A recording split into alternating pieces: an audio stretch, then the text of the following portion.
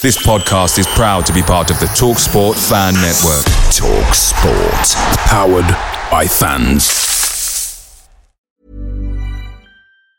And there it is, that's as good as it gets on this stage. Nissan Townstar EV strikes again. It's an unstoppable van, unstoppable.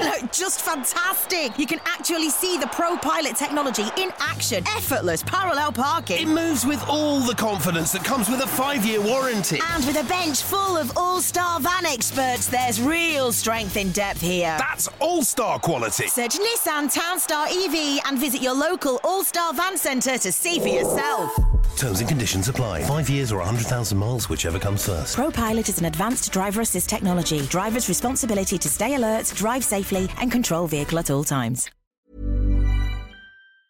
The TalkSport Fan Network is proudly supported by McDelivery, bringing you the food you love. McDelivery brings a top-tier lineup of food right to your door. No matter the result, you'll always be winning with McDelivery. Order now on the McDonald's app and you'll get rewards points delivered too. So that ordering today means some tasty rewards for tomorrow. Only via app at participating restaurants. 18 plus. Rewards registration required. Points only on menu items. Delivery fee and terms apply. See mcdonalds.com.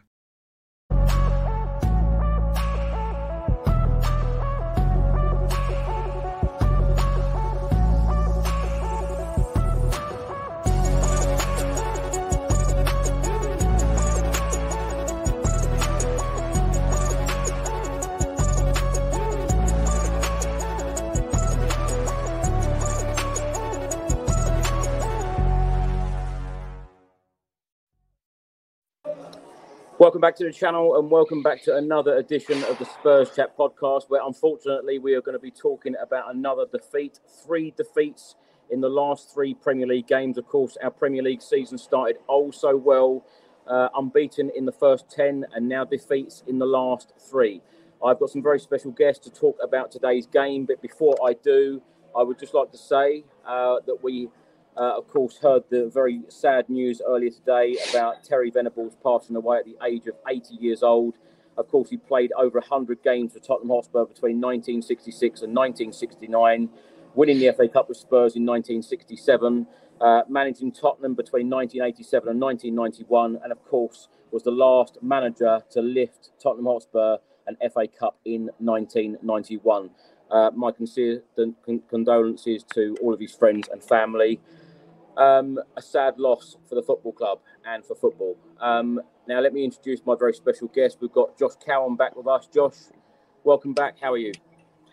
I'm very good, Chris. Yeah, like I just said to you before we started chatting, it's unfortunate that three losses in a row now. It's becoming quite painful after such a fantastic start to the season. But yeah, I'm sure we'll get into it, and I'm looking forward to a good chat today. We've also got actor Ricky Norwood back with us, of course, channel regular. Rick, how are you? And give us a quick update on how the Dancing on Ice training's going. Well, first and foremost, I am cold. The UK is cold. It is dropped below, I don't know what, but it's cold out here. So I've got my hot water bottle, I've got my scarf, I've got everything going. I've got a little blanket going as well. Really frustrated with the game today. Really frustrated. I had a feeling after those first 20, 25 minutes that it wasn't going to be our day. And it was just a really frustrating one, and we will get into it. On the Dancing on the Ice, it's going really well.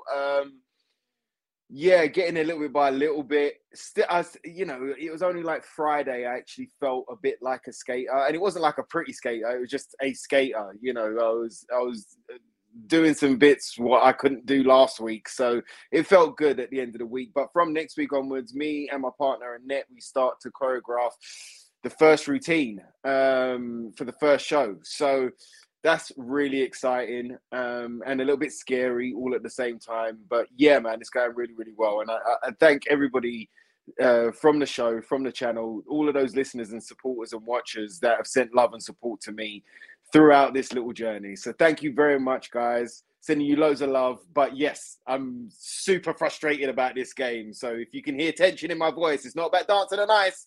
It's about the game today. We will certainly get into every single aspect of it, Rick, but wishing you all of the very best with the Dancing on Ice project. Looking forward to seeing you on the show. Now, of course, Tottenham Hotspur 1, Aston Villa 2. Giovanni Lo Celso was back in the team today. He put Tottenham Hotspur 1-0 up after 22 minutes, assisted by Pedro Porro. Pau Torres scored in stoppage time at the end of the first half.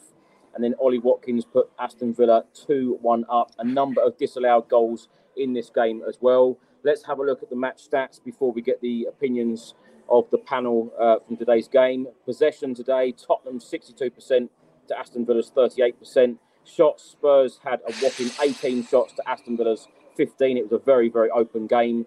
Shots on target, Spurs 8, Aston Villa 5. Corners, Spurs had 9 to Aston Villa's 3. Fouls, Spurs 11, Aston Villa 13.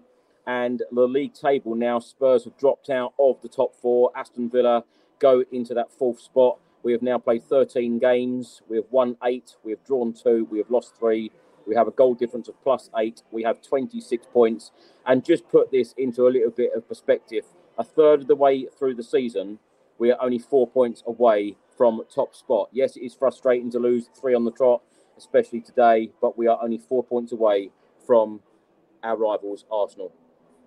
Ricky, let's start today's show with you. Let's get your thoughts on today's game. You called it frustrating. I tell you what, I tweeted after 12 minutes. I think it could have been about 4-2 by that point. It was a very, very open game, as I said earlier. Chances galore. Spurs, in my opinion, at half-time, we should have had the game, put to bed. So many opportunities. We didn't do that. We paid the price. I know we'll get into the team lineup. We made a number of changes, but a frustrating game, a frustrating day. A really frustrating game, Chris. A really frustrating game. The Chelsea game, all right, cool. Look, we started tremendously. I predicted a 4-0, and the way that we started, I think we could have gone on to a 4-0. But obviously, 2 red cards, 2 injuries, totally derailed us. The way that we played with 9 men, some would call it heroic, some would call it shambolic. I'm on the heroic sense. Against Wolves, we lost our way. I felt it was a very kind of old-looking Spurs, a very last season before looking Spurs, and it didn't look like the Ange Postecoglou Spurs, and with the energy and the zip and the attacking and the bravery that we've seen in this side, especially in those first 10 games of this season.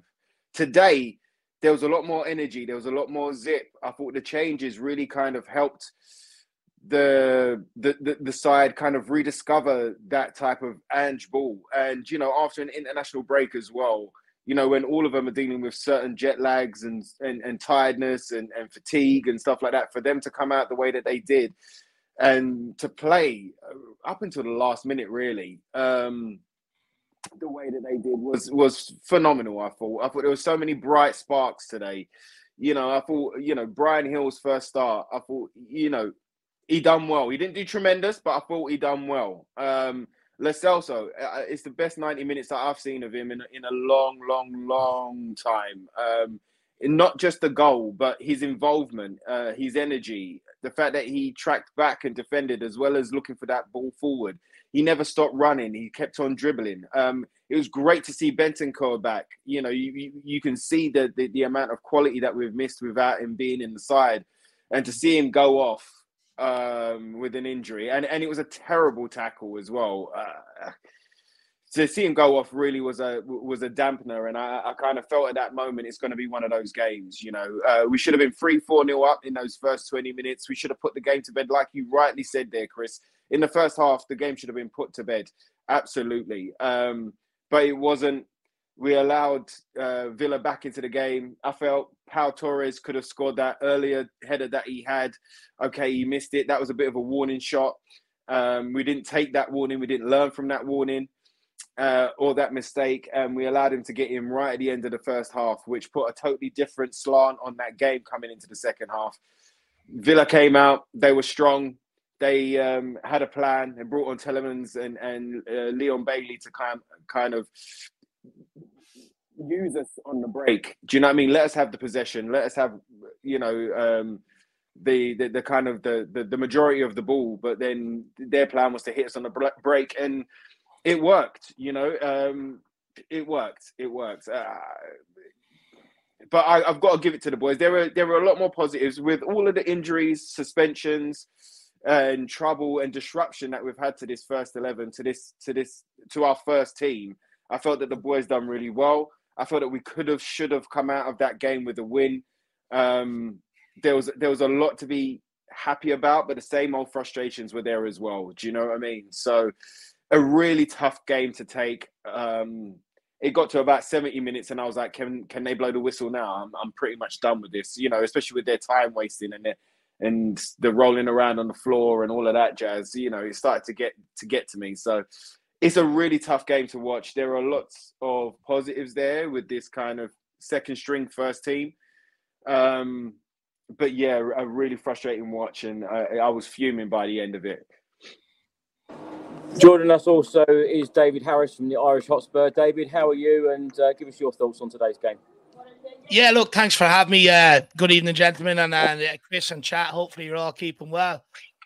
Look, it's a bitter pill to swallow, right? I think one of them, there's plenty of positives, but it's the same old lessons that we don't learn coming back to sort of haunt us. I mean, we're all going into this game with trepidation, a bit of fear, and then I think I'd speak for a lot of people. We seen the lineup and we were excited. It gave us renewed energy, renewed optimism, something different, a bit fresh. And it was working. It was absolutely working. And, you know, I can only say what you guys have already said. We should have had the game killed off in the first 15 minutes, you know. And I was a bit worried that them missed chances would come back to haunt us. And ultimately, it has come back to haunt us. But the problem is that before, like, we were hanging on to these tight games, you know. We would be able to keep clean sheets with Van Ven and Romero.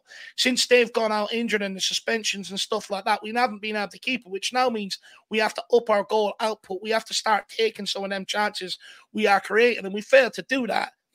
But, and Giovanni Lo Celso, actually, you know, I've been one of the guys on his case, but he pleasantly surprised me today. He really came in and gave us a good performance. But that Bentancur injury for me changed the game. Bentancur done exactly what we needed. He wanted the ball in tight spaces, getting on it, getting turned, taking players out of the game, putting great balls in behind, bringing people into play. Soon as that injury happened, Højbjerg came in. And look, I actually think Højbjerg had a decent game, especially in the second half. But when he came in for that first period, the first half, every time he got the ball, it was backwards. And it was really starting to annoy me a little bit, all the way back to Vicario a lot of the times. But as well, switching off just before, you know, half-time or full-time. We've seen it last week with Wolves, or 2 weeks ago with Wolves. You're thinking, okay, surely that won't happen now, you know, against Aston Villa the next game. And it happened, switching off from a set piece. And it's been a problem at Tottenham for the last 3 to 4 or 5 years. Switching off at set pieces, we're very, very vulnerable. And then from there, we get rattled and we can't see out the game. And it's the same old arguments in the back line of the strength and depth coming back to haunt us. Maybe not signing a striker in the summer coming back to haunt us, because I argue if you had an out-and-out striker, you'd probably go on and win that game. You take a lot of them chances. So, look, a lot of positives. Very frustrating. Very frustrating. We did sign a striker in the transfer window, Dave. It's just we signed a young striker that perhaps needs a little bit more experience. Yeah. We'll talk about the January transfer window shortly as well. Josh, let's get your thoughts on today's game. 3 defeats now in our last 3 games. Yeah, it's very frustrating. I agree with the lads. However, I think it's important as well, although we can criticise Tottenham all we want, I think you do have to give a little bit of credit to Villa today, especially defensively. The amount of times they were playing great offside traps and catching out the Spurs attackers was commendable today, and it was definitely it was a kind of observable thing that Unai Emery set them up very well today, and although maybe they didn't deserve it in an attacking sense, defensively they were very impressive. But in terms of Tottenham, I think we started really well, as the boys have said. Kind of, for me, it mirrored the Chelsea game a bit. Like, we started really well, and then the game just unravelled from there. And I think from that, we can take, like, a bit of analysis. We can take the system is there for Tottenham. I think in the long term, we're secure under Ange. I think there's nothing there that's like, oh no, we're in trouble. So people need to start calling out Ange, and we're in a bit of a sticky situation. I think long term, we're all right under Ange. We can see what he's trying to do. The attacking football's there. I'd rather lose games like we did today, playing attacking football, than sitting back and losing a game 2-1 because we've parked the bus all game like we did under Conte or Jose. I don't have that feeling inside me as a fan, that kind of longing for, oh, what if we just like tried? Why don't we just play a bit more attacking football instead of parking the bus all game? at the end of the day, we actually had a lot of shots. The game the stream that I was watching with all these stats were coming up saying we'd had like kind of 3 times as many touches in the box as Villa. The system's there, Chris. The system is there, but in the short term, we are simply just going to struggle because the quality is not there, because we've lost all these players to injuries, as the lad said. And a makeshift back line with 2 wing backs at centre back it's not going to work. We are going to suffer. I mean, you got Emerson playing centre back, who's not a natural centre back, and he was not getting goal side, and he was having trouble. And Davis as well for that Pau Torres header just didn't get goal side, and a good finish from Torres there. Losing these great centre backs to injury and to suspension when we've lost Mickey van der Ven and Romero, probably the best centre back pairing in the league. They were so solid for us. It's killed us defensively, Chris, and we're going to suffer. I think we are going to really suffer, and we're seeing that we're suffering because we lost 3 in a row. And with City, with Newcastle, and with West Ham coming up, surely it can't continue. Something's got to change because we can't just keep dropping points. So hopefully, it's not looking great, and I hate to be a doomsayer, but I don't know where we go from here, Chris, because if we keep playing like this and we're going to keep getting done because of our defensive woes, then we are going to keep dropping points. I love how you say it can't continue, but we've got Manchester City up next Sunday, top of the Premier League, well, second in the Premier League, of course, champions. Ricky, I want to touch on what Josh and Dave have both mentioned, because Dave said he was pleased that this side was refreshed today. Now, 2 right-backs, 2 left-backs, Dyer and Højbjerg on the bench, 2 senior players on the bench, where I know these players have been criticised a lot, but should Andrew have put these players in today? The starting 11, and of course, Bentancur was back as well. Brian Hill started, Giovanni Lo Celso, he had an opportunity to shine today. So the starting 11 as follows: Vicario, Porro, Royale, Davis, Udogi, Kulusevski, Bentancur, Lo Celso, Brian Hill, Son and Johnson. Subs: Forster, Austin, Dorrington, Dyer, Skip, Højbjerg, Donnelly and Velez. Did Ange get it right today in terms of personnel in the starting 11? For me, Chris, he did. For me, it's a brave lineup. It's an Ange lineup. It's an attacking lineup. I felt that Kulu going in at number 10, I thought was a fantastic choice. Bringing in Lo Celso, left centre mid, really, really good. And again, bringing in Bentancur to play in that kind of 6-stroke pivot role. He was doing fantastic in that role. I thought it was a really attacking, brave lineup that he chose, and it looked more like Ange ball than the last game, I should say, against Wolves. I think that we've had trouble with Dyer being in the back line, and reason being is just because we play such a high line, he hasn't got the pace to recover, as well as these other kind of frailties, as well as these other little weaknesses. We don't play to Dyer's strengths to bring him in, and we're not going to change that system. So I can understand why he put Emerson Royal there. I can also understand that Emerson Royal isn't a centre back, and he's not going to have that awareness of like, let me head this away, or let me kind of get a sliding challenge in here, but he's good at taking the ball, dribbling it up the field, finding the pass, getting the ball moving, and creating a bit of havoc that we're used to seeing with Romero. Obviously, he's nowhere near what Romero is as a centre back, but I thought it was a good alternative to do that. On the left centre back, Davies, he always puts in the shift for us. He always does the best that he can do. And where we're down to bare bones, I thought that, he came in and done the best that he could do in today's game and in the previous games that he's been in. Is it good enough? Well, we all know that we haven't got the squad to fulfill an Ange Postecoglou squad. We know that. So I suppose the answer is no. But I felt that he done the best that he could do. But yes, I do feel that Ange made the right choice in the lineup.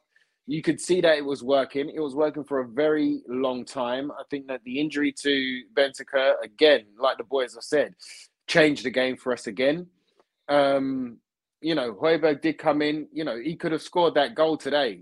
It was a great save by Martinez. And Højbjerg is a person that is always, since we bought him, has always been ready for the fight.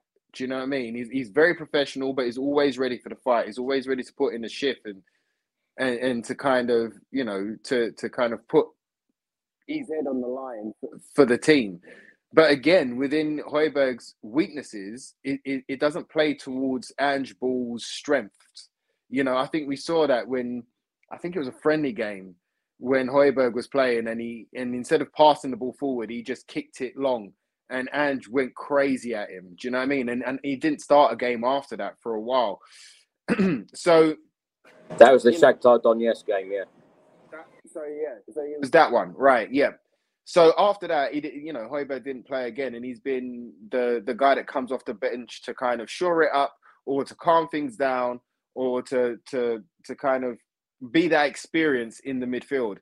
And again, he had to come off the bench and do those things, So I think the game changed. I think that towards the end, with all of the effort that we put in, I think the last 15 minutes of the 90, we started to run out of steam a little bit, but we kept pushing, we kept fighting, we kept trying. We had a hat trick of offside goals today. Kulu had 2 shots, which an inch either way could have been goals. Do you know what I mean? So the attacking play and the forward pressing and all of the things that Ange wants from a side, we saw in that kind of revised first team lineup today. So I think he made the right choices, bro. And it was just unfortunate that this Premiership is such a tough league, and a team like Aston Villa, who are on the up, who have got a lot to prove, who are underdogs themselves. Do you know what I mean? Like, they're going to take their chances right now. They've got a bona fide centre forward in Watkins up front. They've got a pretty strong lineup. We know about Pau Torres because we was linked with him forever, and we thought that he was going to be our left centre back before Langley came in. And so we know his strengths, and we know what he would have done for us. So he's a quality player. They've got some quality players in that side, and they've got a lot to prove. So they were up for the fight. They wasn't just going to concede defeat to us. So do I think he made the right choice? Absolutely, bro. And it's probably the side, depending on what Bentancur's injury is like. Hopefully it's just a knock. But it's probably going to be the side that goes up against Man City next week. We'll come on to that.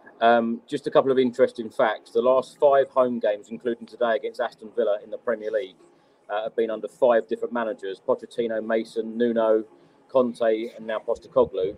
And Emery, the Aston Villa boss, is unbeaten in all 6 league games against Spurs. He certainly knows how to play Tottenham Hotspur. Dave, just want to ask you the same question about the starting 11. Would that have been the team, if you'd have chosen the Spurs starting 11 today, would that have been the team that you would have gone with? I'll be honest, I probably would have went one further and I would have took out Ben Davies and brought in, Darrington. Because for me, look, although Davies is, this is the problem with Davies. He comes in, he'll have a good game like he did last week, and then he'll have a poor game like he did today. For me, I blame him for both goals. He lost Pau Torres for the run, but the second goal, he lets Ollie Watkins drop in to receive the ball unchallenged and then doesn't follow the run in behind him either. So, this is the problem. You get one good game, you get one bad game. But overall, I think Postecoglou got the team selection absolutely spot on. I didn't want to see Dyer in the team again. I didn't want to see Højbjerg in the 6. I wanted Bentancur in there. For me, he freshened up, and it gave me a bit of hope going into it. And for large periods of the game, it was working. But unfortunately, the strength in depth, because of injuries and suspensions and stuff like that, it's come back to haunt us today. If we had, another player off the bench, not relying on Elise, who, look, he brought him in, but he was never going to be able to come in here and produce anywhere near what Harry Kane was producing us. So you're asking an awful lot from him. But if we had a senior player off the bench that maybe could have came in and offered us something a little bit different towards the end, I felt like the press faded out. I felt like we faded out going forward near the end of the game. No one really wanted to keep making runs in behind. Everyone wanted the ball to feet, which actually helped Villa towards the end of the game. So if we had them options off the bench, maybe another day we could be sitting here speaking about a different result. Same thing in the back line. But ultimately, I actually think Postecoglou was brave. It's a lot of managers have continued to pick Eric Dyer, even though he's been absolutely really poor over his Spurs career, in my opinion, but they've continued to stuck with him, and ultimately they've ended up dying on that sword, whereas Postecoglou didn't do that today. He said, okay, I'll put Emerson in there. A lot of managers have continued to pick Højbjerg, and he didn't do that today. He went for something different. So for me, I applaud Postecoglou. I think he made the correct decisions. Dave, Dave, can I ask, who do you think Postecoglou trusts? We all know the best starting 11, and we all knew as Spurs fans, the second that we were going to get 1, 2, 3, 4 injuries to this starting 11, we were going to struggle because, of course, the fringe players, the squad players, if you like, they're nowhere near as good as the starting 11. We all know that. And, of course, we've got all these injuries, all these suspensions. Who do you think Postecoglou does trust? Because I know you said that you thought that Lo Celso played well today. Apart from the goal, I don't think that he really shined and showed us that he should be in the starting 11 week to week. You may disagree. That's just my opinion. When you got Brian Hill, playing today, these are about grabbing the opportunities. And I think that some of these players have had so many opportunities under, various different managers. And I think that players like them two certainly are playing for their futures. Do you think that they've done enough, them two, and the others? Do you think that they have done enough to say to Postecoglou, I want to be here, I am good enough to play for this football club, I am good enough to knock on your door to try and get in that starting 11 in future months when all the other players are back? Look, I thought Brian Hill was good in terms of keeping possession, but sometimes, today I was looking at him and I wanted to take on his man a bit more, be a bit more proactive going forward. He got the ball a lot of times and sort of recycled it backwards or back inside. I'm not sure if we get when we get players back that maybe he done enough today, despite how good I thought he was, in terms of on the ball, in possession, keeping it and not really losing it. I don't think he's done enough to keep that position. Lo Celso, look, I actually thought Lo Celso was good today. I thought he was picking up the ball, getting turned, trying to play people, forward, and he gave us that different bit of passing option maybe that we didn't have in that midfield today. I think he's probably done enough to retain his place next week, to be honest with you. I do. Well, it depends on Bentancur's injury as well. But, maybe you're right. Maybe you're right, actually, on reflection. Maybe he hasn't done actually enough to warrant that place. Because if you got Sarr coming back in, he's tried and trusted by Postecoglou. We've seen that. I presume he'll be back.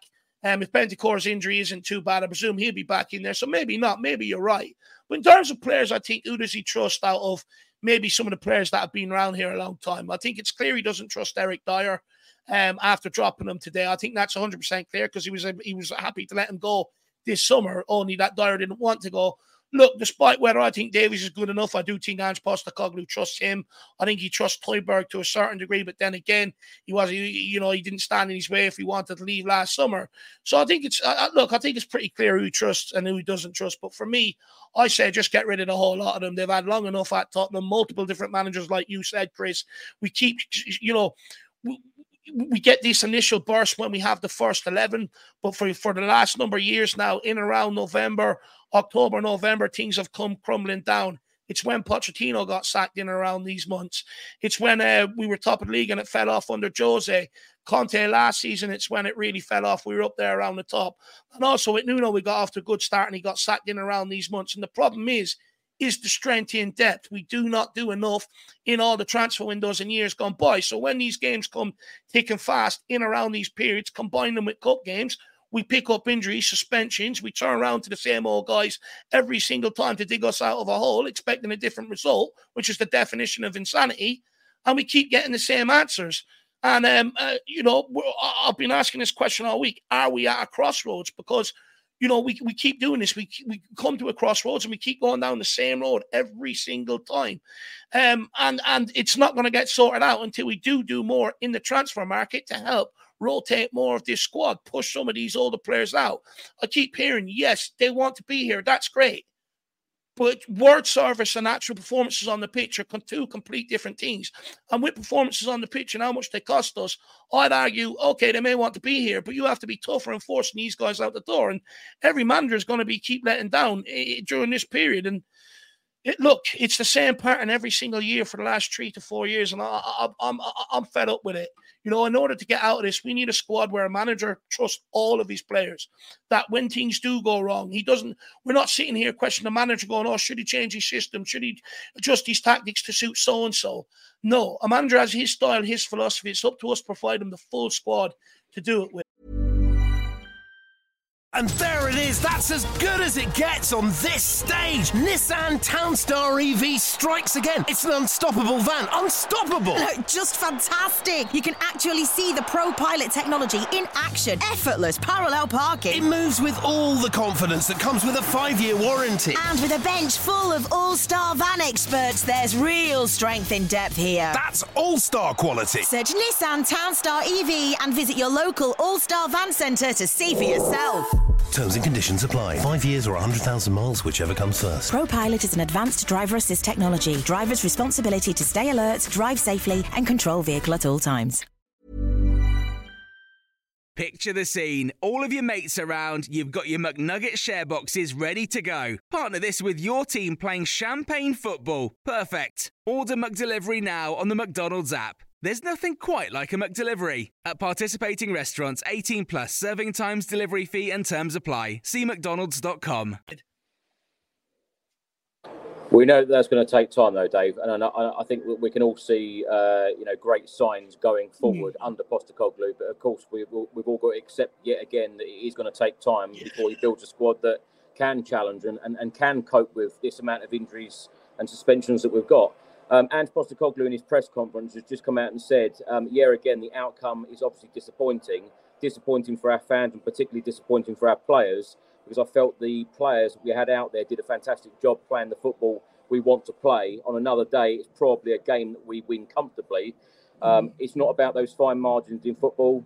Not happy with the defeat, but as a manager, when you put the team out there, what you're looking for is some real belief and intent and the team we want to be, and I saw loads of that today. Very similar, I think, to what you said, Ricky.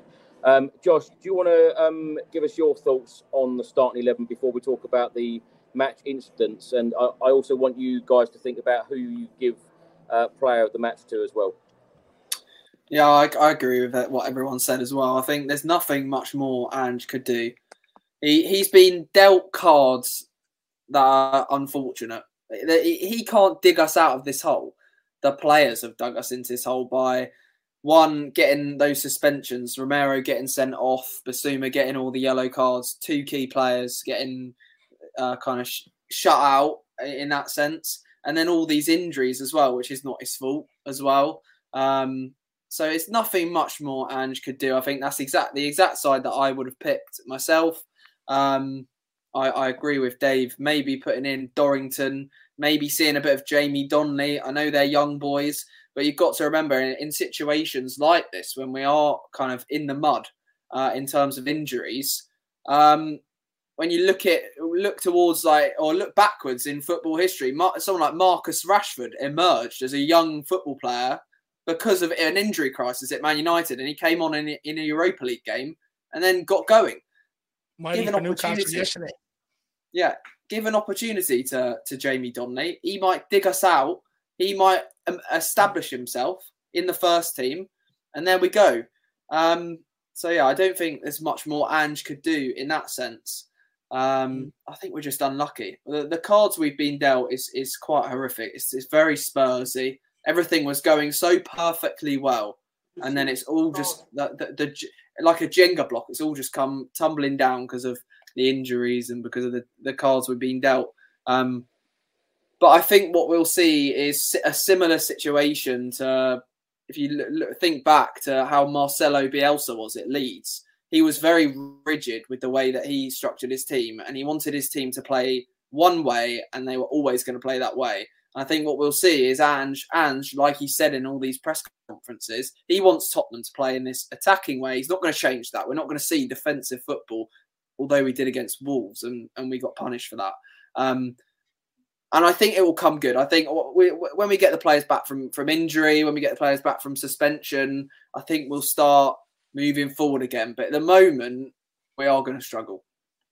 Just on that quickly, one thing that frustrates me a little bit is, we talk about the strength in depth, but that can be created by giving some of these youngsters that opportunity. In years gone by, no manager at Tottenham Hotspur has really sort of wanted to do that. You look at Newcastle the other day, 17-year-old kid in midfield the last couple of weeks, and he's been absolutely superb for them.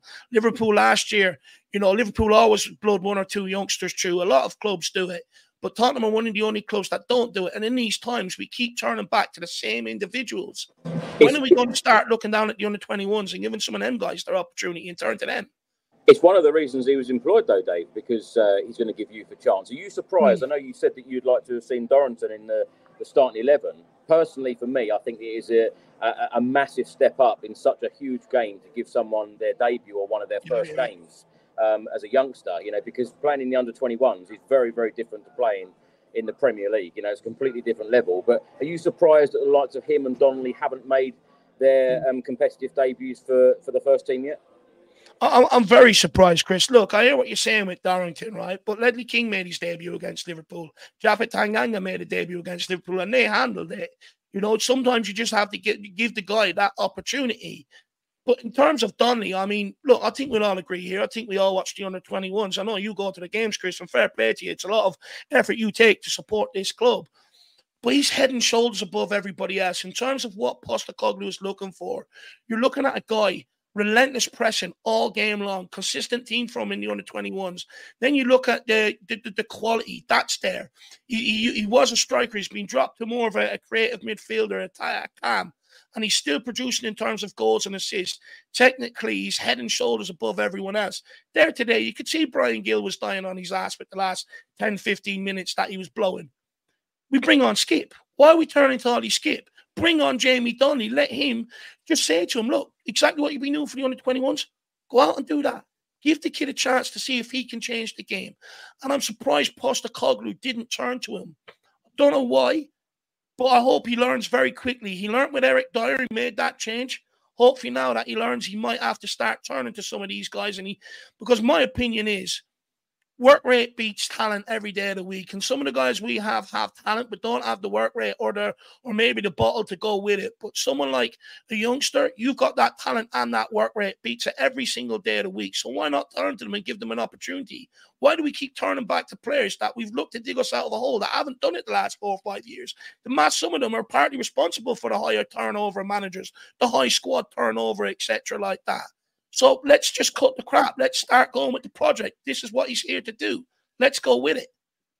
You know what? To be fair, I do think that Postecoglou had and this is just me guessing. It's not like I have any insight, but I do think that he was thinking about putting Phillips in today instead of Emerson Royale. And then when he's come back injured from international duty, I think that kind of it put a spanner in the works, and he's put in Emerson Royale there. Also, I do think that having Dorrington and Donnelly on the bench, who have been outstanding for a little while now, and they are growing week in, week out, year in, year out.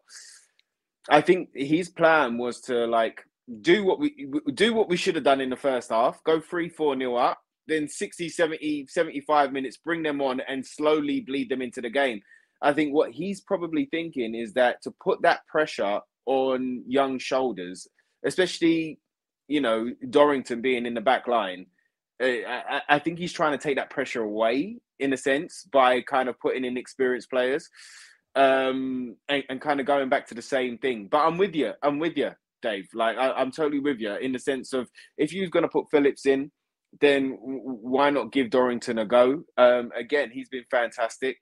And Donnelly, I think, there is something really special about that player right there. And I really do look forward to seeing what he brings to the table when he does get some minutes, But these are the options that we've got now. We are definitely going to be seeing them in the weeks to come. bro. We're definitely going to be seeing him in the weeks to come because we've got no other options right now. You know, I do know that Romero comes back. We're going to have Basuma back, so that's going to help. But again, you know, we're going to have problems with those gaps that are missing, bro. The thing is, there's never a perfect opportunity to give a youngster. That's right. There's never. You know, you would say early rounds of the cups, but every manager is using the early rounds of the cups to figure out his squad, and then hey presto, we're knocked out. So the opportunities aren't there, and at some stage, we have to bite the bullet and just give them an opportunity. There's never a perfect time to do it.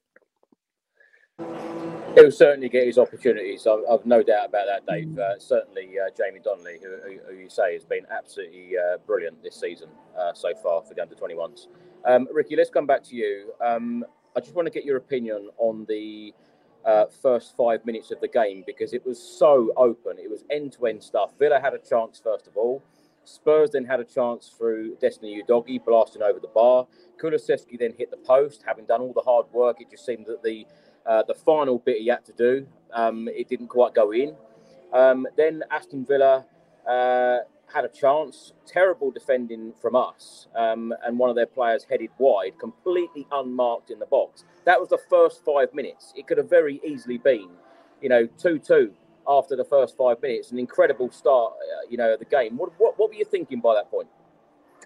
I was thinking that we was going to go on and steamroll them, to tell you the truth. I felt that the energy was back, the zip was back. It felt fresh again. It felt like the Ange ball that we saw for the first 10 games. And, with a changed side, with a second string first team,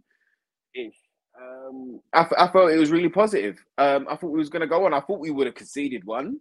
But I felt that we would have scored more. I thought Johnson on the right hand side, when he did have the ball and when he did get into some good positions, I thought his pace was fantastic. I thought, if it wasn't for some good defending by Villa, half of the crosses that he pulled back into the box would have found their man, and who knows what would have happened there. So after those first 5 minutes, Chris, I honestly thought that we was going to go on to win 3-1, if not 4-1. I thought we were just going to build and do what the boss says. We, never stop and just continue to push, press, and to kind of run them into the ground, almost like score them out of any belief in getting back into the game. But, as soon as we let them back in, I mean, that's what I'm saying about that Pau Torres. The first header in that first 5 minutes, that was the warning shot. That's the warning shot. That's when you need like Emerson and Davies and the back line to go, all right, cool, let's get our heads in the game here. This is something that we need to be aware of.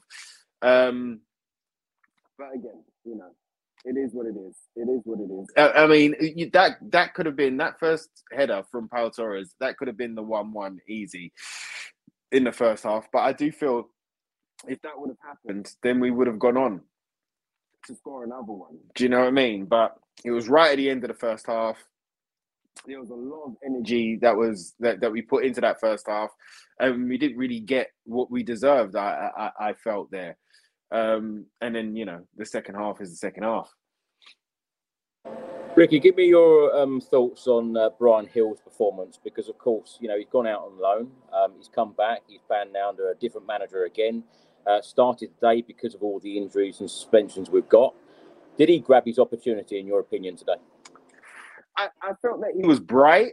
I felt that he was energetic. I felt that, there was times that he when he did get the ball, he dribbled round players, round the Aston Villa lot.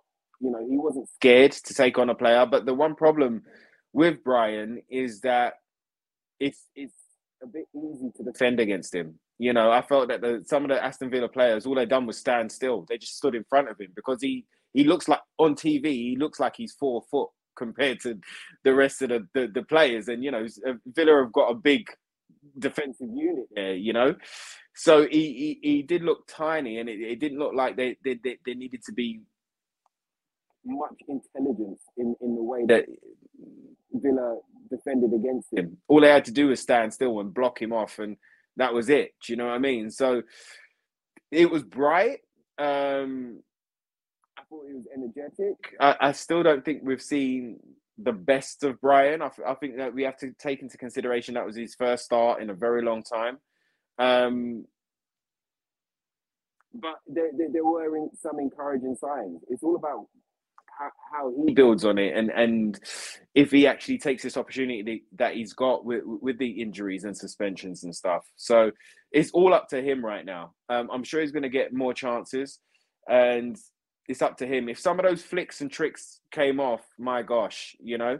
But Villa's defensive unit were a little bit too savvy for him, I feel. Dave, let's come to you. In the 8th minute, Brian Hill had a shot at Martinez, saved, and then Pedro Porro with the rebound went over the bar.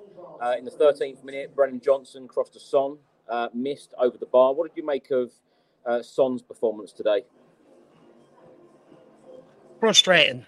Very, very frustrating. You know, he's the guy that, whether he likes it or not, and look, some would argue, you know, this is what he wanted. He wanted to be that main man, the guy that steps up, that difference maker that Harry Kane once was. This is his opportunity to do it. And look, for large parts of this season, he has done it. But against Wolves, he went missing. When you're looking for someone senior up in that forward line to grab it by the scruff of the neck, didn't do it today. Look, in the right places, but, you know, I mean, the one that he put over the bar. Sorry to interrupt. Missing or no service in that Wolves game? Look, I'll be honest. I would say a bit of both. I would say, yeah, probably a lack of service. But anytime the ball came to his feet, he lost it. You know, he's got to do better in that regard. There was a couple of times the ball came to his feet in the Wolves game, and he had a chance to lay it off, and he missed places to pass. That's not like Sonny, and that's not good enough from the guy that we're expecting to lead this line. But look, in terms of today, I mean, that sitter he missed where he put over the bar unmarked was inexcusable. He's got all the time in the world to take a touch and just stroke that home. And usually Son does. But look, I sort of had questions, you know, could Son carry the mantle on from Harry Kane? Because that's what he ultimately has to do. I don't know, people say get over Harry Kane, they're fine. But this is what Son is tasked to do. And I had my doubts whether he could do it and whether or not. And for me, see, as well, last season you had, or in seasons gone by, you had Son and Kane scoring goals. Now you've just got Son. And the responsibility is all on him. And I just wonder, is that pressure starting to get on top of him a little? Look, time will tell, but look, Son needs to be taking them chances. He has to be. That's his job. That's what he gets paid to do. He's wanted to be the main man up front, and he's there. You gotta take them chances. I'm one that usually gives Son, you know, excuses when he has an off day, and, you know, back them on large periods of last season, you know, telling people that he's been playing through injury and stuff like that. But today, he's not good enough. He has to be taking them chances. He's the leader in that line. He's club captain. Has to. Josh, let's come to you. In the 18th minute, Bentancur played a ball over the top. Pedro Porro was in a great position to shoot himself. Decided not to shoot himself. Wanted to pass to Son. It was then cut out. Now, I know I'm going to probably get shouted at here. I watch a lot of the Bayern Munich highlights because I'm interested to see what Harry Kane's up to and how many goals he's scoring and how he's getting on. I know a lot of people won't like that, but that's the way it is. Now, when I see one of the Bayern Munich players, none of them are looking, you know, like Spurs players used to do last season and before that, of where's our main man up front? We're looking for our main man. They just shoot. They shoot. If they've got an opportunity, they shoot, as do all of the top teams. Why is it that a number of our players, and I could probably point out a number of instances today, in today's game, where it happened, where they're wanting to play the pass rather than take the opportunity themselves? Why do you think that is? I'm not sure, Chris. I honestly don't have an answer to it, and I see it as well. And I was watching with my flatmate, Harkiran, who's also a Spurs fan. And we were sitting there going, why are you squaring it? We just kept squaring it constantly. I don't know if it's a lack of confidence, which is odd because at the beginning of the season, it seemed like the goals were flowing from all across the pitch in all different positions. So lots of players were scoring, which was a difference compared to last season where we did just have Harry Kane scoring a lot of our goals. So I don't know if it's a lack of confidence, or another theory could be potentially a bit like one of the games I went to this season from uni was up to see Tottenham Fulham, and that was a game after the first game after an international break, a bit like today where we've just had an international break, and I feel like maybe it's just a lack of cohesion, maybe They haven't been together for a long period of time because they've just all been away playing for their international teams. So maybe they're just lacking that cutting edge. And it felt today almost like I've made this analogy before, but Wolverhampton Wanderers used to play a specific type of football where they'd have about 30 shots a game and wouldn't shoot and wouldn't score many goals. Today we had so many. You've shown us the stats, Chris. We had so many chances, so many attempts. Would just square it. Wouldn't put it away. Couldn't get it in the onion bag. And I think I don't know. It's very strange. It felt like something was off. It really did feel. I think it was either Ricky or Dave said it just felt like it wasn't our day. Sometimes you just get that weird feeling as a fan, and unfortunately, that's what we had today. So I don't know if it's a lack of confidence. Don't know if it could be because of the international break, but we have got to sort it out because we can't just keep going into every game having kind of superior statistics, having these great attempts, but just kind of mucking up and making mistakes in the final third. It's just going to cost us, Chris. The reason I asked that question really is because I know that Postecoglou probably won't be happy with that because he's attacking play. He likes, it to result in a goal. I could tell that very early on in pre-season. All of the attacking drills that they were doing in pre-season were absolutely sensational, and it wasn't like that we've seen today and in previous Premier League games. So I'm sure that Postecoglou will work on that. Ricky, let's come to you. In the 20th minute, Brian Hill crossed into Heung-min Son, couldn't quite get there to head in. And then, of course, Spurs went 1-0 up through Giovanni Lo Celso. It took a slight deflection. We'll talk about the goal in a second. But Postecoglou, in his press conference just now on Lo Celso, he said, I thought Giovanni Lo Celso played really well today in the role that we had for him. He was creative and scored a good goal. He was always threatening and worked hard. He hasn't played a lot of football. The reality of it is that we're not going to get too many back. We will get Basuma back for next week, but we may have lost Bentancur now. We've only had 6 or 7 on the bench today, so everyone who is here at the moment is going to have to play a part, which kind of answers my question that I asked earlier. People like Brian Hill, people like Giovanni Lo Celso, they've got opportunities now. I know we've spoke about, do you think that Lo Celso took his opportunity? Let's talk about the goal. A good finish. What did you make of it? I thought it was a great goal. He struck it like a rocket, and yes, there was a mini deflection on there, but I think Martinez would have found it difficult to save that anyway.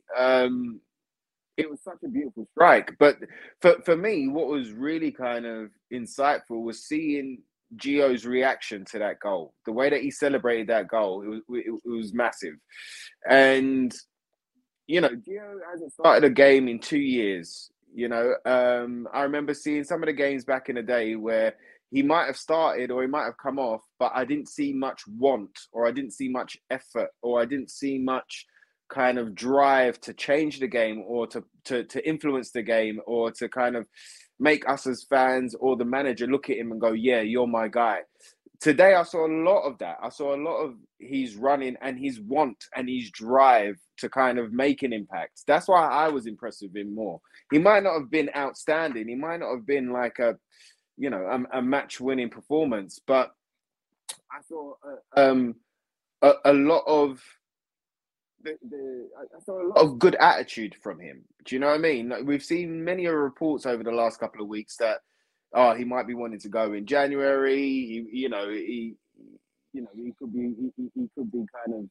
could have had enough of waiting for his turn. But we all know as fans that he's had injuries. He's had, he's been out of the team. He's been untrusted, to bring it back to your word there, Chris, for a long, long time. And for him to come in today and show that effort and desire and to see that reaction from the goal, I thought that was a positive thing. And he hasn't been involved with a Tottenham shirt on for a very, very long time. So, he's got his opportunities. They've come today, but he's going to get a few more coming, and it's up to him to take it forward. I felt that in pre-season when we had, I think it was the Leicester game, and the Leicester game got cancelled. I think he was supposed to start that game.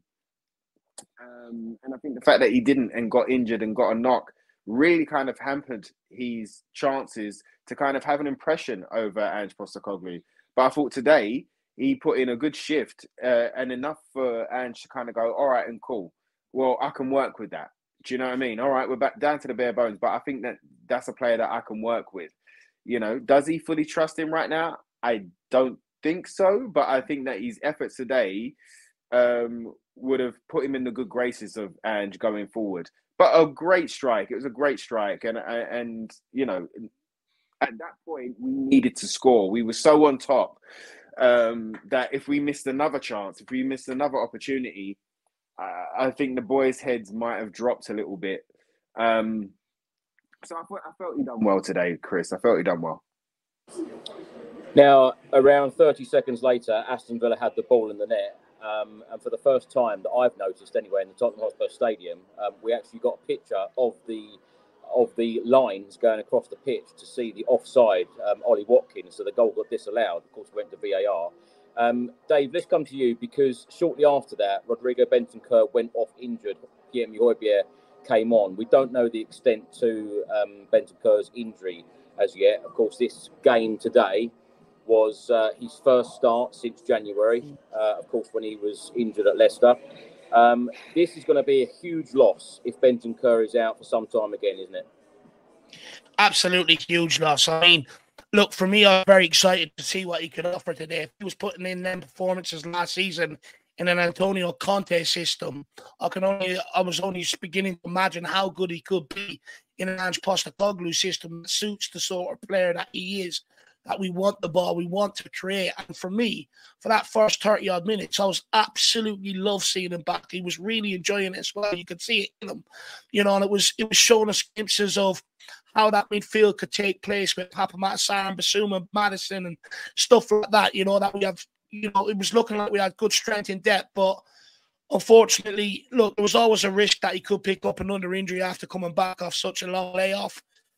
And it turns out he has. Look, I'd argue Matty Cash's sole position was to come in and leave one on Bentancur today and take him out the game because as soon as half-time came and he'd done his job, he was hauled off. But he's going to be an absolutely huge miss going forward. Like, we've got games coming thick and fast over this period, and at times you will have to rest players and bring in someone like Bentancur. And, you know, when you do that, you don't see that massive drop-off in quality. But yeah, he's going to be a huge loss going forward. Look, touch wood, he ain't out for too long. Hopefully, you know, it's only something minor, but it's not looking good after him. And look, I fear for him as well. I just hope that he can keep his head right because if it is another long layoff after already having a long layoff, it can have a detrimental impact to your psyche. So, look, my worst fears are coming true. Worst fears are coming true with Russian Bentancur back. Me personally, I would have said ideal time, getting ready, fully ready, fit for, you know, January when you're losing Sarr and Basuma to AFCON and stuff like that. But we've had to rush him back. Uruguay brought him back as well. I just think with the game midweek and maybe this game today, maybe it's just too much for a guy that was out for so long. Yeah, it's a funny one, Dave, because Postecoglou said in his press conference that he thought it was a positive thing that he went off to Uruguay and played for his country and trained with them as well because, of course, game time and getting him back to match fitness, of course, he had to start the game today due to suspensions and injuries. Josh, let's come to you in the 35th minute. Kulusevski's shot just wide. 4 minutes later, Johnson, Brian Hill decided to tried to pass and not shoot. That is another frustrating one. In the 44th minute, Heung-min Son had the ball in the back of the net. Højbjerg, what great work from him. What a great ball. And I tell you what, I looked at Højbjerg. As soon as the ball left his foot, Højbjerg knew his face gave it away. He knew that Heung-min Son was offside. I must say that it was frustrating today that Heung-min Son was offside on a number of occasions. He certainly has to work on that in the future. 6 minutes added time at the end of the first half. Pau Torres, of course, got the equaliser. Douglas Luiz with the assist. What did you make of the goal that we conceded? It's gutting, really, to concede it that time. I've always maintained when I've watched like games with my dad, conceding right before half time just provides the other team with a massive incentive. They go into half time with fire in their belly, with they want to go and win it in the second half. It's the best thing. We've done it before. Where we've gone and grabbed that late goal in the first half and it does wake you up as a side, and it definitely harms us as the home side conceding that. So that was very frustrating after a half where, like you said, we had so many chances, Chris. It shouldn't have been an equaliser from Pau Torres. It should have been maybe a consolation, a 4-1 or a 3-1 with the amount of chances that we had and just couldn't put away. So that, it was incredibly frustrating. But nevertheless, it was a good header. It seems like we have struggled with those types of floated in balls for quite a long time. I remember a few years back we played Everton, and there was a very similar goal at White Hart Lane, which was scored against us. So yeah, it's frustrating, Chris, and I hate to concede before half time. We've got to do better. We've got to do much better. We've got to put the chances away so we're not actually in that position. So we don't give the incentive to the other team, and we've got to actually defend properly. But like I said, we're going to struggle to do that with no Mickey van der Ven and no Romero, because it's their job to sort that out and prevent Pau Torres from scoring. But we haven't got any big centre backs in there to do that job, so that's killing us. So yeah, it's very, really annoying. It is actually. I'm getting more frustrated as I listen to the boys. It's annoying. And I just looked at our form is the worst form in the Prem now, Chris. No other teams lost 3 in a row, apart from Burnley, who just keep losing every game. So, yeah, it's not good. It's not looking good. It's frustrating. Yeah.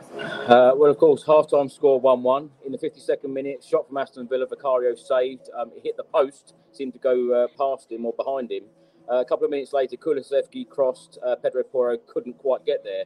Ricky, it seems amazing to me that so far this season, the 13 Premier League games, Kulusevski hasn't registered 1 assist as yet. What did you make of him today? You know what, with Kulu, I thought he done well in a number 10 position. I thought he could have had 2 goals today, as we've said, in that first half, which would have notched his stats up a little bit. And I think his assists, I don't want to say what I'm going to say, but I'm just going to say it how it is. You know, I think he would have had at least 4 assists if it wasn't for Richarlison. He's put it on a plate for Richarlison. I agree. At least four times. I want to say 6 times, but at least 4 times he's put it on a plate for him. And Richarlison has done something else where he hasn't converted the cross. So that has kind of affected Kulu's stats. But he is an ever-willing runner. He's got a ton of effort. He's got a ton of fight within him. He's got a ton of ability within him. My fear is that we do what we've done with Højbjerg, which is run him into the ground. I don't know whether you remember when we first signed Højbjerg and we had nothing in the middle. Basically, it was so easy to get through our midfield. It was so easy to kind of run in on goal that when Højbjerg came in, he was doing everybody's jobs. He, you know, not only was he centre midfield, but he was covering left back. He was covering right back. He was covering every position that he could cover. And I felt that, you know, we played him every week and I felt that we ran him into the ground a bit. And then that's when his kind of form started dipping back then. And that's my fear with Kulu right now, is that because there isn't anybody else right now, and because of the way in which he plays, he's tall, he's strong, he's fine to kind of get into a one-on-one battle and dribble around a guy. He's happy doing that. He's not afraid of those things. He's happy to kind of get stuck in the opposition's box. And you know, so I don't think his stats kind of reflect the performances that he's put out there. I think that, you know, some of the teammates could have done better with what he's provided. But he has also kind of passed when he should have shot many a times this season, as the boys were kind of alluding to there. There's been times where he could have taken the opportunity, but he tried to do something clever with it. You know, he tried to dribble instead of shoot, or he tried to find a guy instead of shoot. And I think that's hurt him a little bit. But I love Kulu's work rate. I love his fight. I love his effort. I think he's got bundles of ability. I think we do have to also remember how old he is. He is a young player. I know he looks like a older player. He looks like a more senior player, but he is a younger player, and there's still so much to come from him. I think with the first, if we had our fully strength first team, I think his stats would have been a lot higher as well, because with that fully functional, fully strength first team, there are so many other threats that the opposition have to be worried about. They've got to be worried about Maddison. They've got to be worried about whoever's playing on the left side. They've got to worry about Sonny. They've got to worry about, Basuma and Sarr, and they've got they've got to worry about Pedro Porro and Udogie, and when it's kind of chopped down to what we've got, it's easier to kind of double up on Kulu and try and nullify his game, because they know that the rest, if it goes out to another player, they're not going to be as much as a threat as those bona fide first team players. Do you know what I mean? So I've got a lot of love for Kulu. I think there's a lot more to come from him. I don't blame him for today. I think that he put in another great shift, not only at number 10, but then when he had to switch to the right as well, which are two different positions. They're two different ways of playing. Alongside the wing, you're up and down, you're bombing, you're helping your right back as well as kind of bomb up the field and help your attack. When you're in the middle, there is a little less to do, but you can reserve your energy for those final thirds. Do you know what I mean? You can come back, you can help out your defensive midfielders, but at the same time, your job is to kind of find a pass and to be creative in the final third. And I think it was just a tough, frustrating game for everybody. And I think, I don't normally see Kulu's head drops, but I saw his frustration in his face and in his body, especially like 70 minutes on, especially when Aston Villa scored that second goal. You could see how frustrated he was, and you could see how kind of heartbroken he was in a sense, for all the efforts that he put in. Yeah, well said, Rick. And I certainly wasn't going to get on Kulusevski's back. I thought I'd ask the question, but I'm certainly not getting on his back. So if anyone thought that was the case, that really isn't. Postecoglou, in a interview after the game, said not happy with the defeat, but as a manager, I saw loads of positive things today. The players did a job in playing the way that we want to play, but it's about fine margins. It's disappointing outcome, of course. Dave, let's come to you in the 61st minute.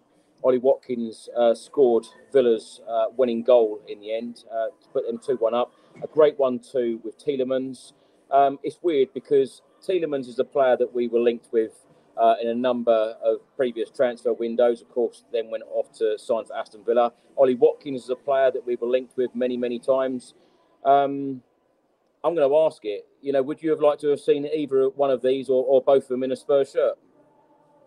Yeah, Tielemans, I really like him. We've been tracking him since he was 16, 17 years of age, and we followed his career, For whatever reason, we didn't decide to act on it last summer when he was on a free. Was that because he was off the back of, poor enough season that season with Leicester? May have been, but for me, you've got to maybe look at the circumstances around the club, but also look at the quality of the player. He should have been a no-brainer. We should be in the market for that sort of player, especially if he's a free. You can't be passing that up, or at least not contacting his agents who represent him. In terms of Ollie Watkins, we know what happened there. We just didn't want to meet Aston Villa's demand we didn't want to meet Brentford's demand for the player. Aston Villa stumped up the cash that we didn't want to pay. We didn't think he was worth that. So that's why we missed out on that. But that goal itself, I was screaming at the watch along. I knew something bad was about to happen. I said, you can't let him drop out like that unchallenged and let him get on the ball like that. You just can't. And then he does a 1-2. And again, all you got to do is track the run. Don't do it. It's an absolute shocking goal to concede, but it's... Yeah, look, now that you've brought up the point of it's a combo of two players that we've been linked with for some time, it really does make it even more of a sucker punch, to be honest with you. But look, for me, it was a preventable goal. All Davies has to do is go with Watkins, put a bit of pressure on him, force him backwards. He didn't. He let him get on the ball and play. So again, it's another goal that's avoidable. It's disappointing. We could probably say you would kill for Ollie Watkins now. We've got no Harry Kane, right? Well, in the 67th minute, Pedro Porro had a shot saved by Martinez. Davis then went close. In the 70th minute, a good save from Vicario from a Dean free kick. A minute later, Villa went close, a header from a corner. Then Brian Hill went off. Oliver Skipp came on. A couple of minutes later, a good save from Martinez, denying Højbjerg, as you mentioned earlier, Ricky. In the 74th minute, good shot from Kulusevski at the goalkeeper, comfortable for Martinez, and then Ollie Watkins missed a decent chance from just a couple of yards out. He headed it wide. Couldn't believe that. Viles then come on for Lo Celso. Heung-min Son had another goal disallowed. Emerson Royale then went close. And then, of course, it was the full-time whistle. Spurs 1, Aston Villa 2. Josh, I want to come to you. Sorry to speed that second half up like that, but there's no point crying over spilt milk, as they say. I know for a fact that Spurs are going in the right direction. Yes, it has been 3 defeats, but when we get some of these players back, we will see vast improvements. We all know that deep down, no matter whether we're a positive fan or a negative one or whatever you feel. You know, it's the way it is. Josh, Manchester City up next. Now, yesterday's game, I don't know whether you watched it. Manchester City 1, Liverpool 1. Liverpool got a good point, in my opinion, because the previous 23 home games for Manchester City resulted in 23 wins. So their previous 24 home games, 23 wins, 1 draw. How do you see this game going next Sunday? I know the guys have already mentioned about team lineups. Do you think that Postecoglou will go with the same starting 11 if Bentancur is fit and able to play next week? Will it be the same starting 11 or will he make changes? Manchester City, we know, of course, are Premier League champions. This is going to be an extremely tough game. I know in recent seasons we've managed to get good results against Manchester City, but I do feel that this is a lot harder game now with the injury suspensions that we have. Basuma is back, as Postecoglou said earlier. Romero is still suspended. Manchester City at the moment are sitting second in the Premier League table, played 13, won 9, drawn 2, lost 2, a goal difference of plus 20. We certainly know that they can score goals. They've got 29 points. Erling Haaland is in exceptional form. 50 Premier League goals for him, the fastest man to get to that milestone in just 48 games. How do you think this game is going to go next Sunday? Could be a cricket score. It literally could be a cricket score, Chris. Unfortunately, I don't think we're going to turn up and turn them over like we did with that game under Conte with Harry Kane's header in the last minute. Magical a result. And we do have a good record against Man City, despite all of your facts about Man City's kind of greatness and their success. We do seem to be able to get a result against City, but I think with our current situation, I don't think we're gonna get a result. We'll turn up. We might grab a goal. It might. Someone in the comments section said we will. I think Stephen says we will lose 4-1.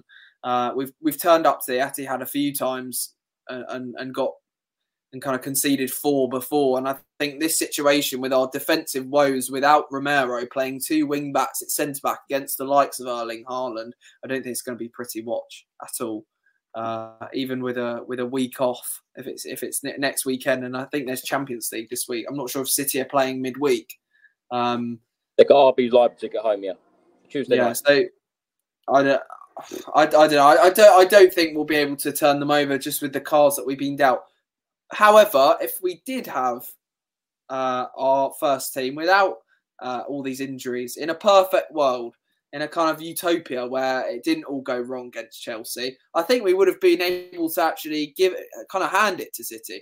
Like these past 3 games, if we had Maddison in there, if we've got Mickey van der Ven and Romero, I think we would have kept our run going, but that's not how it's... Let's not be around the bush. Let's not think in utopian terms. That's not how it's gone. So yeah, I'm not too confident about that game at all, Chris, in all honesty. It's a hard place to go, the Etihad, and like you said, they're a great team, City, and I think it's more about, it's a bit cliche, but I worry because the way that we play, when we play so openly, like you just described the second half of this game today, with kind of a chance for Villa, and then we had a chance, and we're going to struggle if we play like that against City. They will rip us open with the quality that they have. And the defensive weaknesses that we possess, it's a strong contrast to the quality that they have. So yeah, it's a bit worried. What do you think, Chris? What's your opinion about next week? Are you worried? Are you going up there? I'm going up there, of course I am. But do you know what? Before I give my thoughts, I'm going to come to the most positive person I know in my life, and the most positive person on this podcast, and the most positive person that comes on this show. Let's go to him first, and then get my thoughts after. Ricky Norwood. Oh, why did you do that? Come on, give us some positivity about next week. I mean, okay. All right. So I did watch the game yesterday, Liverpool, Man City, and do you know what? Man City looked phenomenal. They just looked strong all over the park. They looked like there was always passing options. There was always attacking options. They never stopped. You know, Ruben Dias at the back, he looks like a colossus. I think Carl Walker keeps, you know, he's evergreen. He just continues to just up his game and keep that consistency going. You know, Rodri in midfield. I think you know, Doku on the wing, who is just not only is he rapid, but he's super skillful and he's super strong as well. And Ricky, we want positivity. I know. I'm trying to get there. I'm trying to find some. No, look. I mean, look. With Tottenham and with Ange Ball, you absolutely never know. And like you said there, it's about these players that are going to come in to take their opportunity. It's going to be it's at home next week, isn't it, Chris? Is it away? You've done it again. You've done it again. This is going to be clipped. It's all right. I didn't go nowhere, so it's all right. It's okay. I ain't got a ticket. It's at the Etihad. It's at the Etihad, so which is going to be another tough game. Do you know what I mean? So again, like you just said there about their stats, you know, I thought Liverpool were lucky to get away with that point yesterday, just because of how dominant and how strong Man City were all over the park. But the Premiership is the Premiership, and it's not about being a crybaby. It's not about crying about your woes. It's about who's there, who's going to step up, and are these players going to step up to kind of you got King Hoddle, you little I want to swear so badly. King Hoddle, for those listeners, that he's just put a comment in, and it's at Watford.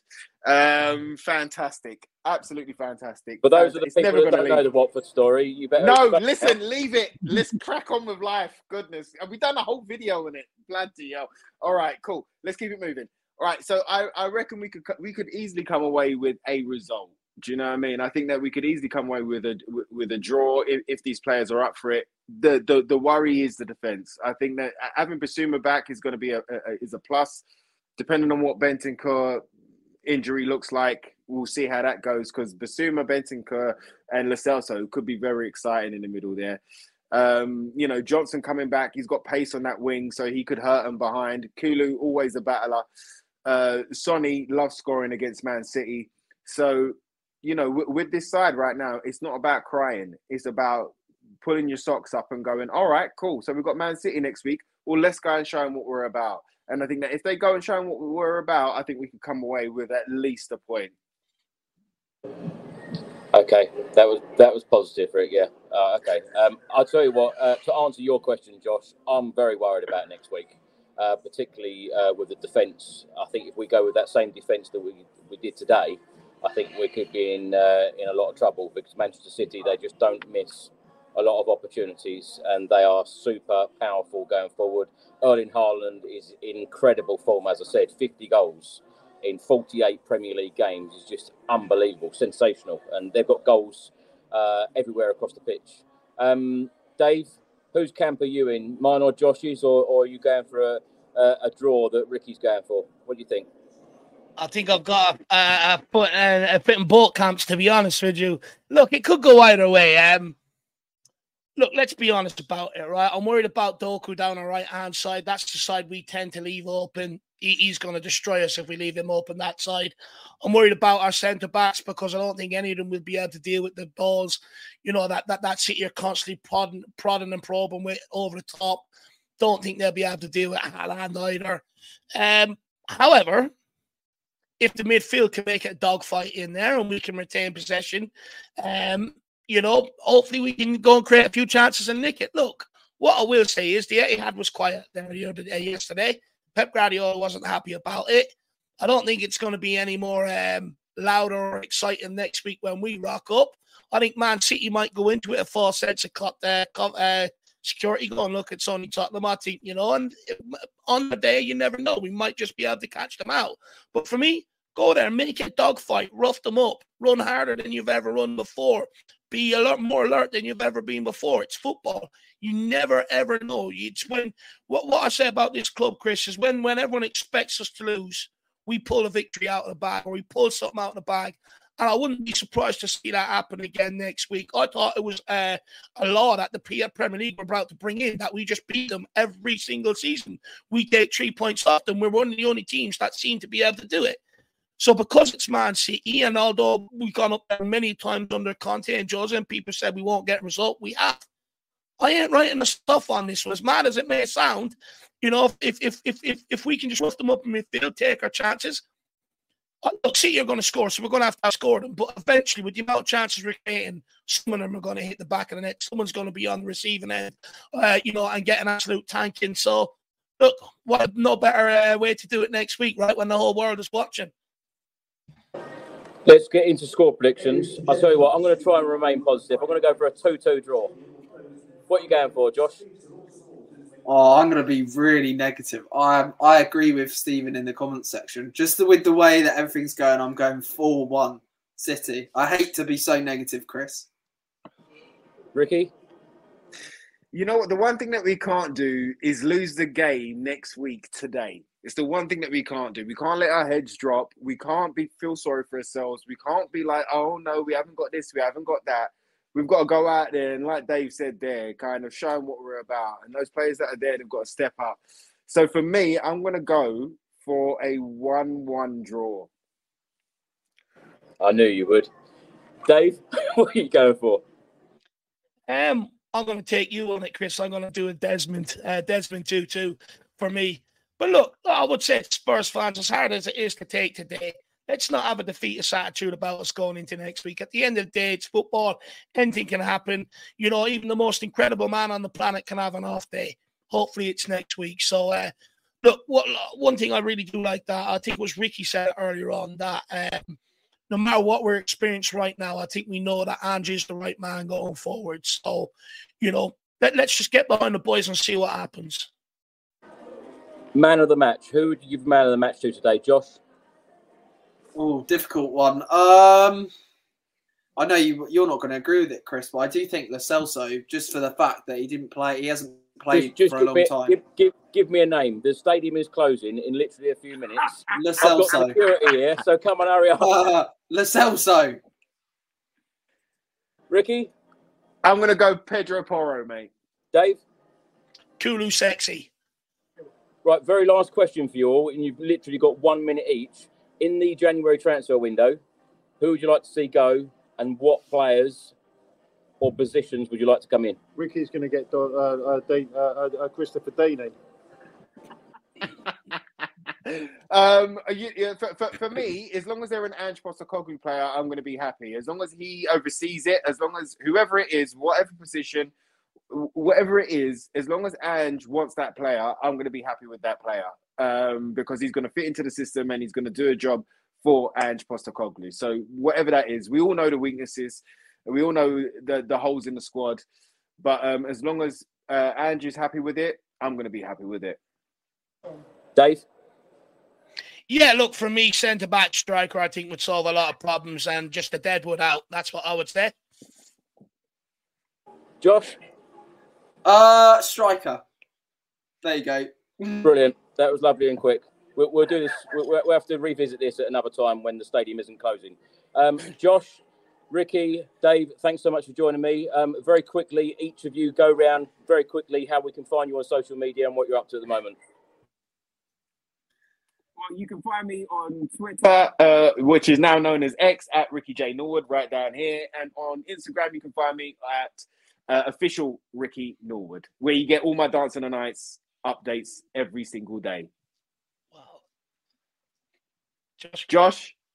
Yeah, you can find me on Twitter now. I've actually got a account, so yeah, or X or whatever it is. All these names changing. If you want to listen or read some moany stuff about Spurs. But yeah, thank you very much for having a good chat. It's always a pleasure, never a chore. And look, for me, you can find me at the Irish Hearts. Just type that in on YouTube, smash the subscribe button, and my great looking face will come up.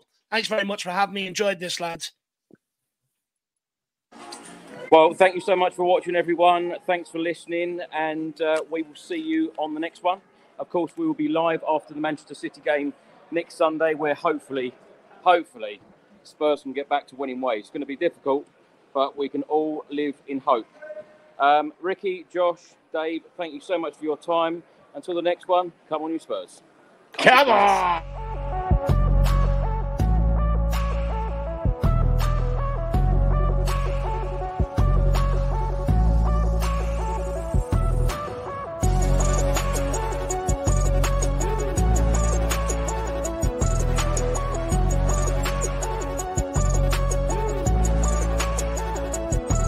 Away days are great, but there's nothing quite like playing at home. The same goes for McDonald's. Maximise your home ground advantage with McDelivery. Order now on the McDonald's app. At participating restaurants, 18 plus serving times, delivery fee and terms apply. See mcdonalds.com. And there it is, that's as good as it gets on this stage. Nissan Townstar EV strikes again. It's an unstoppable van, unstoppable. Just fantastic. You can actually see the Pro Pilot technology in action. Effortless parallel parking. It moves with all the confidence that comes with a 5-year warranty. And with a bench full of all-star van experts, there's real strength in depth here. That's all-star quality. Search Nissan Townstar EV and visit your local all-star van centre to see for yourself. Terms and conditions apply. 5 years or 100,000 miles, whichever comes first. Pro Pilot is an advanced driver assist technology. Driver's responsibility to stay alert, drive safely and control vehicle at all times.